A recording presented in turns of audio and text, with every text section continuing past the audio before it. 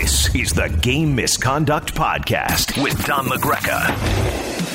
Hey everybody, it's Don LaGreca with the Monday edition of Game Misconduct. Now, usually Monday means EJ Raddick, but we just weren't able to get on the same page with the schedule, so we are going to try again on Wednesday with EJ. All right, there's a lot to go over, but before we get to the games, I just want to get this off my chest. I think everybody was floored on Friday with the news that NBC is going to dissolve NBC Sportsnet and what that means for hockey.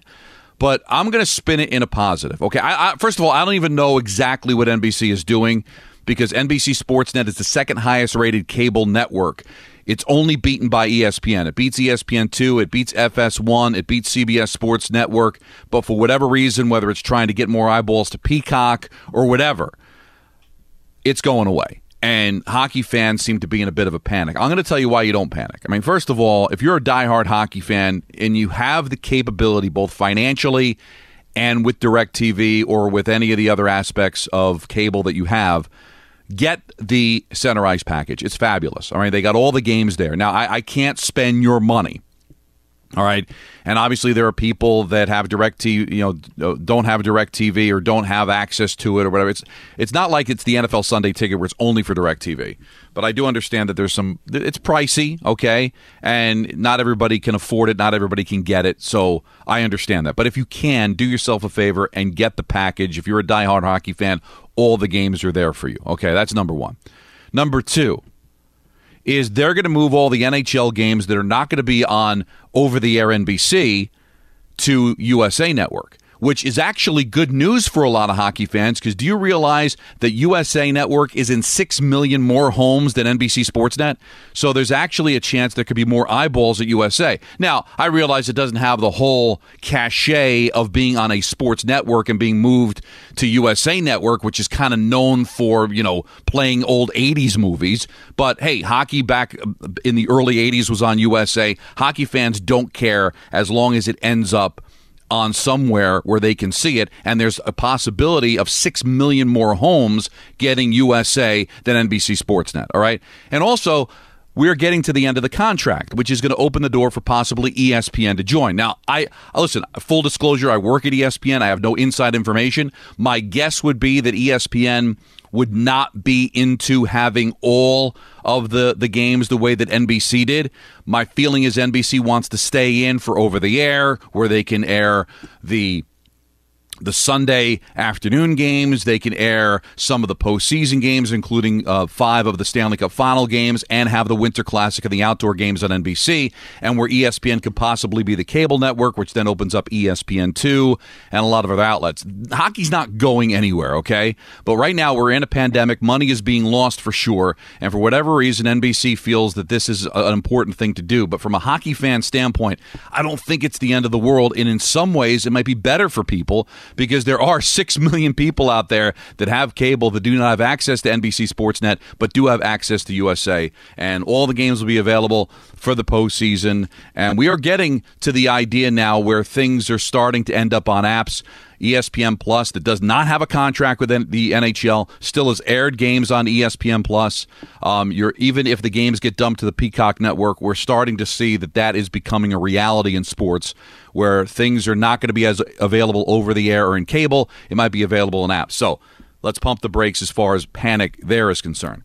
The other big deal, and we'll talk more about this with EJ on Wednesday, the big Columbus deal with Winnipeg.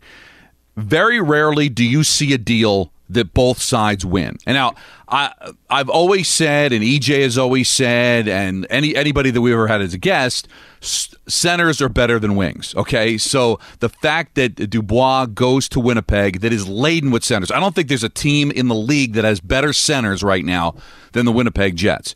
But he was disgruntled. He was not going to play in Winnipeg. They trade him away to Line A. They get Dubois. Dubois fits in nice with Columbus. Okay, he gets away from John Tortorella. It'll be interesting to see what the relationship is between Line A and Tortorella. I can see Torts ripping into Line A the second that he doesn't try to block a shot.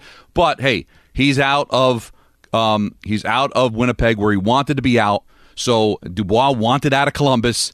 So you had two disgruntled players who wanted out. I think what you're going to see from Dubois in Winnipeg is going to be on a winning team that has got a bunch of centers. He's going to love it there. And I think Line A is going to enjoy being in that market in Columbus, and I think both sides win. I feel great for Roslovic. He's a kid from Columbus. He gets to play for his hometown team, grew up a Blue Jackets fan. It's really a win-win. So I think both sides did a terrific job here of getting the job done. Very seldom do you have two disgruntled players and you're able to make a deal work. So I thought both general managers did a great job. I think Cheveldayoff did a tremendous job. Kekalainen did a great job, but I think both teams can tip their cap and say they got the job done for their respective teams. And we'll see how it ends up working out at the end of the day as far as where everybody stands. You've got the whole quarantine situation for Dubois going to Winnipeg. Winnipeg had a really tough loss last night. They were literally 0.7 seconds away from a point. They had won 4 in a row, but give Edmonton credit. They were the better team last night, but Winnipeg came that close to earning a point as they lost that game in regulation on the Draisaitl goal. Same thing happened to the Rangers last night as Gensel scores with 1 minute and 31 seconds left. The Rangers that close to earning a point, and there's a little bit of panic on Broadway. I'm looking at the tweets, which we'll get to in a little bit.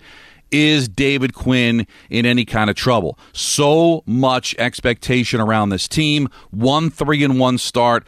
Blowing leads back-to-back games against Pittsburgh. Here's the thing about the Rangers. There were money in the postseason. There were money on the road last year, and they were money with leads, okay? And in back-to-back games, they blew a 3-1 lead late in the second period on Friday. They blew the 1-goal lead up 2-1 in the third period last night. They just never did that last year, so that's a bit of a problem. But here's what I'll say. All right, in defense of David Quinn, it's difficult because I don't know if this team's making the playoffs right now. Looking at the first 5 games, it doesn't appear that would be the case. But it's still very early. There's still 51 games left, and they got a couple of back-to-back games here against Buffalo, and we'll see if the Rangers can put a little bit of a dent in the deficit that they're in, sitting in last place in the Eastern Division. But this is the third year, all right? The first year he took over for AV, the team was a disaster, and clearly they improved. And they were, at times, one of the best teams in the league last year. Now, they weren't going to make the playoffs because of the slow start, but at least they had a shot to do it, and they were playing fabulous hockey before the pandemic hit on March 11th here in the States. Now, what hurts Quinn is the fact that then they come back, they get into the postseason as a qualifier and get swept by Carolina and now have 1 win in their first 5 the next year. But we're in a pandemic, okay? He's incorporating young players. They've got 7 players in their lineup that are under the age of 22. Now, hey, you got to win games, right? And I don't know what the situation will be if the Rangers finish in last place and take a huge step back, even in a pandemic. That might be difficult for Quinn to recover from. And also, there's always that specter of JD, John Davidson, didn't hire Quinn. So those are some strikes against David, but I think he's a fabulous coach. I think he's got a lot of things he has to work through, including trying to figure out his goaltending situation. Now, I called the game last night, and I had a chance to listen to the post-game show, and Larry Brooks from the New York Post asked a fabulous question. Are these goaltenders going through the loss of Henrik Lundqvist, realizing there's no safety net anymore? When Hank was here, there was that feeling of, well, we've got the veteran. If we falter, this guy's going to be here for us. He's now gone. And now the reins are being held by Shesterkin and Georgiev, and both of them don't have a lot of experience. Now, I don't know if that's the reason, but I thought it was a good question by Larry. David did not dismiss it out of hand because I think he understood the leadership that Hank brought to both of these goaltenders. But, hey, he's gone, all right? He's not playing for the Rangers anymore. And these two have to battle for who's going to be the number 1. And outside of Georgiev doing a great job in that 1 win the Rangers have, the 5-0 victory over the Islanders last Saturday, the goaltending has not been great. And Shesterkin let up a couple of real stinkers. The McCann goal at the far wing where he just never saw it. All right, it deflected off of Howden, but certainly a makeable save. And the defensive coverage was poor on the Gensel goal. But, you know what, he got over, but he still gets beat 5-hole with the stick there. So those were 2 goals I'm sure Shesterkin wanted to have back that cost him the game. So the goaltending has to be better as well. So I know there's going to be a lot of finger pointing at David Quinn, and that's what happens when you get off to a slow start. But it's early. There's a lot of adversity this team is trying to overcome. And the goaltending, quite frankly, just has to be better. And also, the veterans have to be better. Where has Panarin been? Where has Kreider been? Where has Zibanejad been? Now, Zibanejad swears up and down him having COVID has nothing to do with the slow start, But maybe it does, maybe it doesn't. But the fact is, we can talk all we want about Lafreniere not scoring. We can talk all we want about Hedl now being hurt as he's listed as day-to-day. We could talk about how young this team is. But the veterans have to step up and play better. That's the biggest problem, okay? Lafreniere is going to figure it out. He's played 5 games in the NHL. I think K'Andre Miller has been terrific. I think Adam Fox is becoming a star. But remember last year we talked about this. Panarin and Zibanejad were out of their minds, and it still was not enough for this team to make the playoffs. So other guys are going to have to step up, including Zibanejad and Panarin. I don't know if we should really be finger-pointing at the coach at this particular moment. Let's take a look at some of the other games. We had a slew of games. Only one tonight, Ottawa and Vancouver. That's been a pet peeve of mine, while we get like 12 games one night and just one the next. But that's kind of where we are right now in the pandemic world. Another postponement is Carolina again trying to get over the protocol. That game tonight has been postponed. They're hoping to get the Thursday game going, so we'll see if that happens. But COVID's still being a little bit of an issue in the National Hockey League. Dallas and Carolina are going to have a slew of games to have to make up here down the stretch, and you wonder if that's going to affect the schedule at all. Just a couple of observations before we go to your tweets. I thought, Chicago, that was a nice win for them, 6-2 over the Detroit Red Wings. So a good there. Pius Suter gets the hat trick for Chicago as some of the younger players getting a chance to shine there. Devils with a 2-0 win over the Islanders. Give New Jersey credit. They've lost exactly just one game in regulation, and that was when at the last minute Blackwood couldn't go because of the COVID situation. But Wedgwood has actually been pretty good. Not bad against the Islanders the first time out, and then he pitches the shutout, making 28 saves last night. So New Jersey off to a pretty good start. Fabulous win for Buffalo against Washington in the shootout. Washington's only losses have come in the shootout as Buffalo leapfrogs over the Rangers. Great game between Toronto and Calgary as Toronto holds on for the 3-2 win. Vegas just continues to march along, a 1-0 victory in this one over Arizona. They've only really played Arizona, but they're still undefeated. Carlson scores late to get a win there. We saw a couple of late goals. Gensel scores with 1:31 seconds left. That game was headed to overtime. Carlson scores with 43 seconds left. That game was headed to overtime. And, of course, the Draisaitl goal with 0.7 seconds to go as Edmonton beats Winnipeg. So there was a couple of late ones there. Los Angeles continues to impress as well with a 6-3 win over the St. Louis Blues. Sharks hang in, beat Minnesota 5-3. A lot of questions right now around Colorado. They're not off to the start that many people thought that they would be off to. Now, they haven't been bad. They're 3-3, but everybody, including myself, had this team pegged to win a championship, and so far not really gaining very much traction there as they've just been .500, and I think very, very average to start the season. So those are the games that we've seen over the last couple of days in the National Hockey League, and I think it's been fun. It's so difficult to kind of figure out who's good and who's bad. Like, I'll give you a perfect example. Right now, it looks like the best team in the NHL is Montreal, right? They are 4-0-2. They've got 10 points, tied with Toronto atop the North Division. They are plus 11 goal differential, which is, just taking a quick look here, is the best in the National Hockey League. But when you're playing the same teams, like they had 3 consecutive games against Vancouver. And Vancouver right now is a 2-5 team. All right, they opened up against Toronto, played a couple of games against Edmonton. They're off to a bit of a slow start. So is Minnesota great, or did they get a chance to play Edmonton when they were down 3 straight games against Vancouver? Now, the fact is that all of the games that Montreal has played has been on the road. And with the exception of the one game in Toronto, everything has been out of the West Coast. So this team's going to be coming home soon. They're going to be taking on Calgary, but Montreal's off to a great start. But when you're only playing a handful of teams, you're catching teams at the right time, and it's become like a baseball schedule. You're playing the same team in the same building for 2-3 consecutive games. We're going to see situations this year where a team is going to play 4 consecutive games against another team. So is it you're good? Is it the fact that you're catching a team at a bad time, a good time? It's really going to be difficult here early on to find out who's good and who's bad. But Montreal showed in the bubble last year that they were coming up. things are starting to come together for them. Corey Perry comes off the taxi squad and scored a big goal for them on Saturday. So there's a lot of good things happening there in Montreal. I think Washington, the same thing, 3-0-3. They've overcome the ridiculousness of four of their best players on COVID protocol with Kuznetsov and Orlov and Ovechkin and Samsonov, but they're finding a way to be able to get by. Trying to figure out the Islanders right now. I have them pegged as one of the best teams in their division, off to a very average start at 3-2-0. Win one, lose one kind of deal. Big win over the Devils, but then turn around and get shut out the next time against the Devils. You saw it with the Rangers, shut them out 4-0, get shut out 5-0. They did have that 1-0 victory over Boston wedged in there, so kind of very up and down, too, trying to figure out all these teams. And then there sits Dallas, only 2 games that they've played, but they won them both against Nashville, one of them 8-0, so their goal differential's at +8, which is not bad for only playing 2 games. So we're kind of up in the air right now, trying to figure this all out. And I think it's going to take a little time to figure out. But I will say to the teams off to a very slow start, like the Rangers, you got to get your act together quick, because with a 56-game schedule, you get 5-6 games in, that's 10% of your schedule.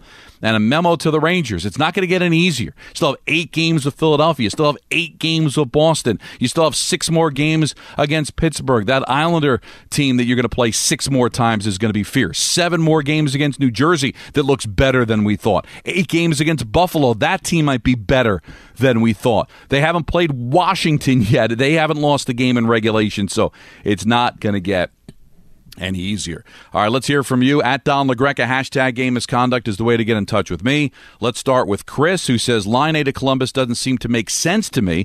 Columbus isn't deep at center and don't see him fitting in Tortorella's system. Also, I'm not sure he will want to stay after this season. Do you agree? Well, I understand the apprehension, okay? But here's where I'll say, you understand you're not working with a lot of leverage, okay? So you're getting a disgruntled player for a disgruntled player. But I will tell you this about Line A. Columbus has really struggled since the loss of Panarin. They have not had anybody that dynamic in the history of this organization outside of Nash and Panarin. Line A can be that good. I understand he's a winger, not a center, but Dubois was not going to play for you anyway. This is a guy that can score 50 goals in this league, and they have not had that in a long time. So if they can convince him to stay. And listen, Line A's got to be careful here, all right? He worked his way out of Winnipeg. If he's not happy in Columbus, then, what is he just going to bounce around the league until he finds the perfect fit? So I think Line A's got his hat in his hand right now. He wanted this deal. We'll see if Tortorella is going to be a problem for him. But here's what I'll say about Line A. If Columbus ends up missing the playoffs, what is the future of John Tortorella? His shelf life is usually pretty short in places, right? He does a great job whenever he goes someplace and seems to get the most out of players, but then there's not much toothpaste left in the tube, and then he gets fired. So Line A could end up outlasting Tortorella. But, let's not make it seem like Tortorella can't work with stars either. He won a Stanley Cup with Le Cavalier in St. Louis. All right. He had his problems with Gaborik with the Rangers, but they had some success there. So I wouldn't freak out about just automatically not working. But what exactly was the leverage that Columbus had? They needed to make a deal, and they get themselves a world-class player. Ari says, what's going on with Tony DeAngelo? Also, Lindgren looks like he took a huge step forward this offseason, and Keandre Miller looks really, really good so far. Absolutely. Lindgren, I think, is a stud outside of that little bit of the mistake and the own goal that he had on Friday night. He's been great. I think Miller, you got to be impressed. The guy's a monster, right? But he can skate. Think about that skill set, right? 6'5", and he's able to move, agile, a big stick reach, which is important for a defenseman. Looks like he's got a pretty decent shot. Gotta love what Miller's done. Gotta love what Lindgren's done. Gotta love what Fox has done. Listen, the Rangers are in a bit of trouble here as far as the start is concerned, but there's no question their future really looks terrific. And I think that they're going to be a force to be reckoned with. It just might not be right away.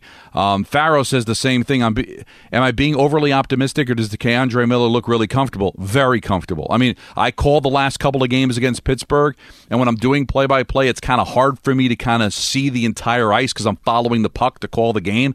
But Miller's name comes up constantly for a young kid that really the only experience he had in the NHL before this year was being in the camp back in July, and that might have gone a long way for him to adjust. Because remember, all these young kids, didn't have much of a training camp, no preseason games. So that's the other thing, too, trying to figure out who's good and who's bad. Not only are the same teams playing each other over and over, but this almost is like you play like 4 or 5 preseason games, right? So almost like the first 5 games kind of feel like a feeling out process.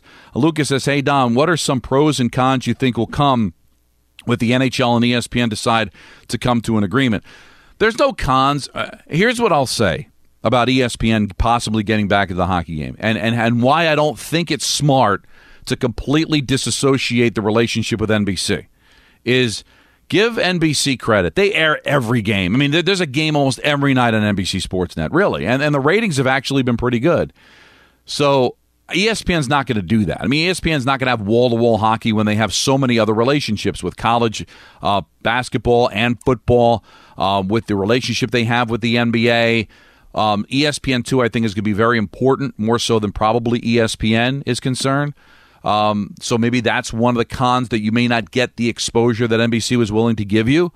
We'll see if ESPN is going to be as willing to air the Canadian teams the way NBC was. But here's what I envision, though, is that if NBC keeps it over the air, where in the Stanley Cup final, you can have 5 games on NBC and 2 games on ESPN. That's not bad. Tommy says, hey, Don, who has the hardest name to pronounce in the new East Division? Also, I tried to set you up with the correct pronunciation of the Blackhawks goalie, number 60 last week, but you still went with Dalia instead of Delia. All right, well, I don't know. I worry about it when I got to call the game, but don't worry, you didn't mess me up. Or if you did mess me up, but I don't care. I think we know who we were talking about here.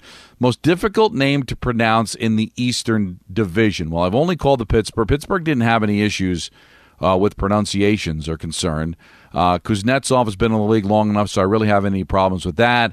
Islanders don't have anybody. Devils have a couple of guys, but nothing jumps to mind right now. I'd have to think about that one. I'm not really sure. Let's see. Go through the rest of the division. Boston, nobody jumps out as being that difficult a name to pronounce.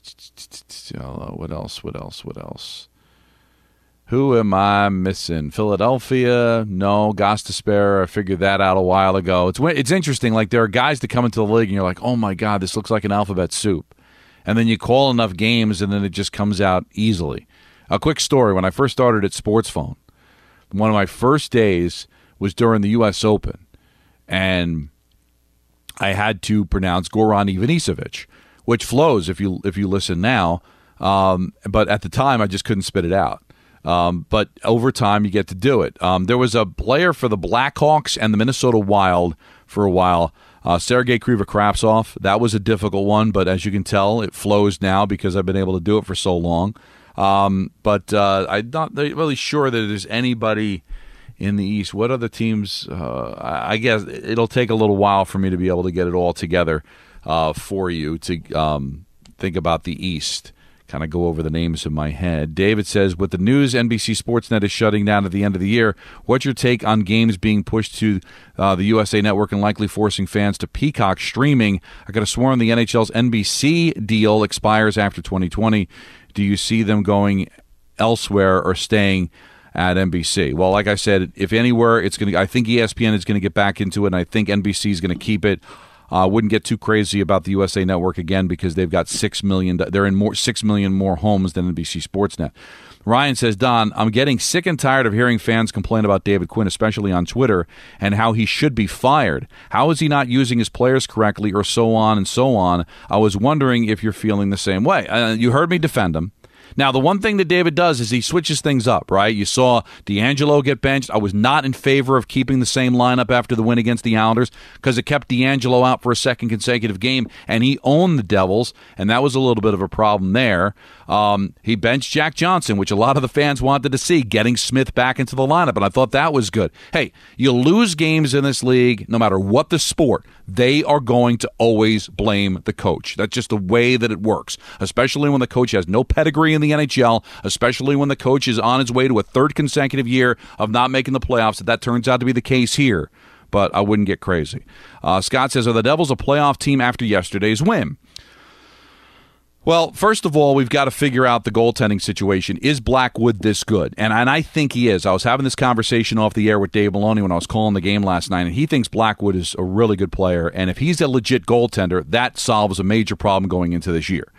Jack Hughes, who scored last night his third goal, he's been money. And now he's looking like the player that the Devils had drafted first overall. You're getting Hischier back, right? You're getting Bratt back.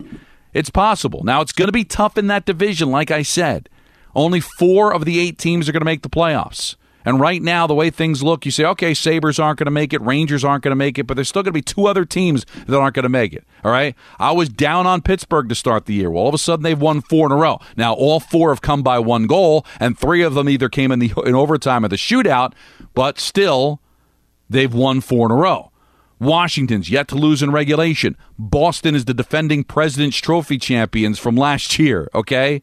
The Islanders went to the conference final last year, and even though they're kind of off to a slow start, that's what's going to make it very difficult, all right? It's a surprise start. It's great, but is it sustainable? We're going to have to wait and see. All right, Mark says, kind of 2-part question. What team has surprised you in the early going of the season, and what team has disappointed you? Well, Montreal is a surprise. I thought they'd be better. I thought they'd be a playoff team. I didn't think they'd be this good, all right? The Devils obviously have to be a bit of a surprise, the way that they've kind of jumped out and looked really well so far. Minnesota has been a bit of a surprise to me as far as how good they have been. Now, the disappointments, all right?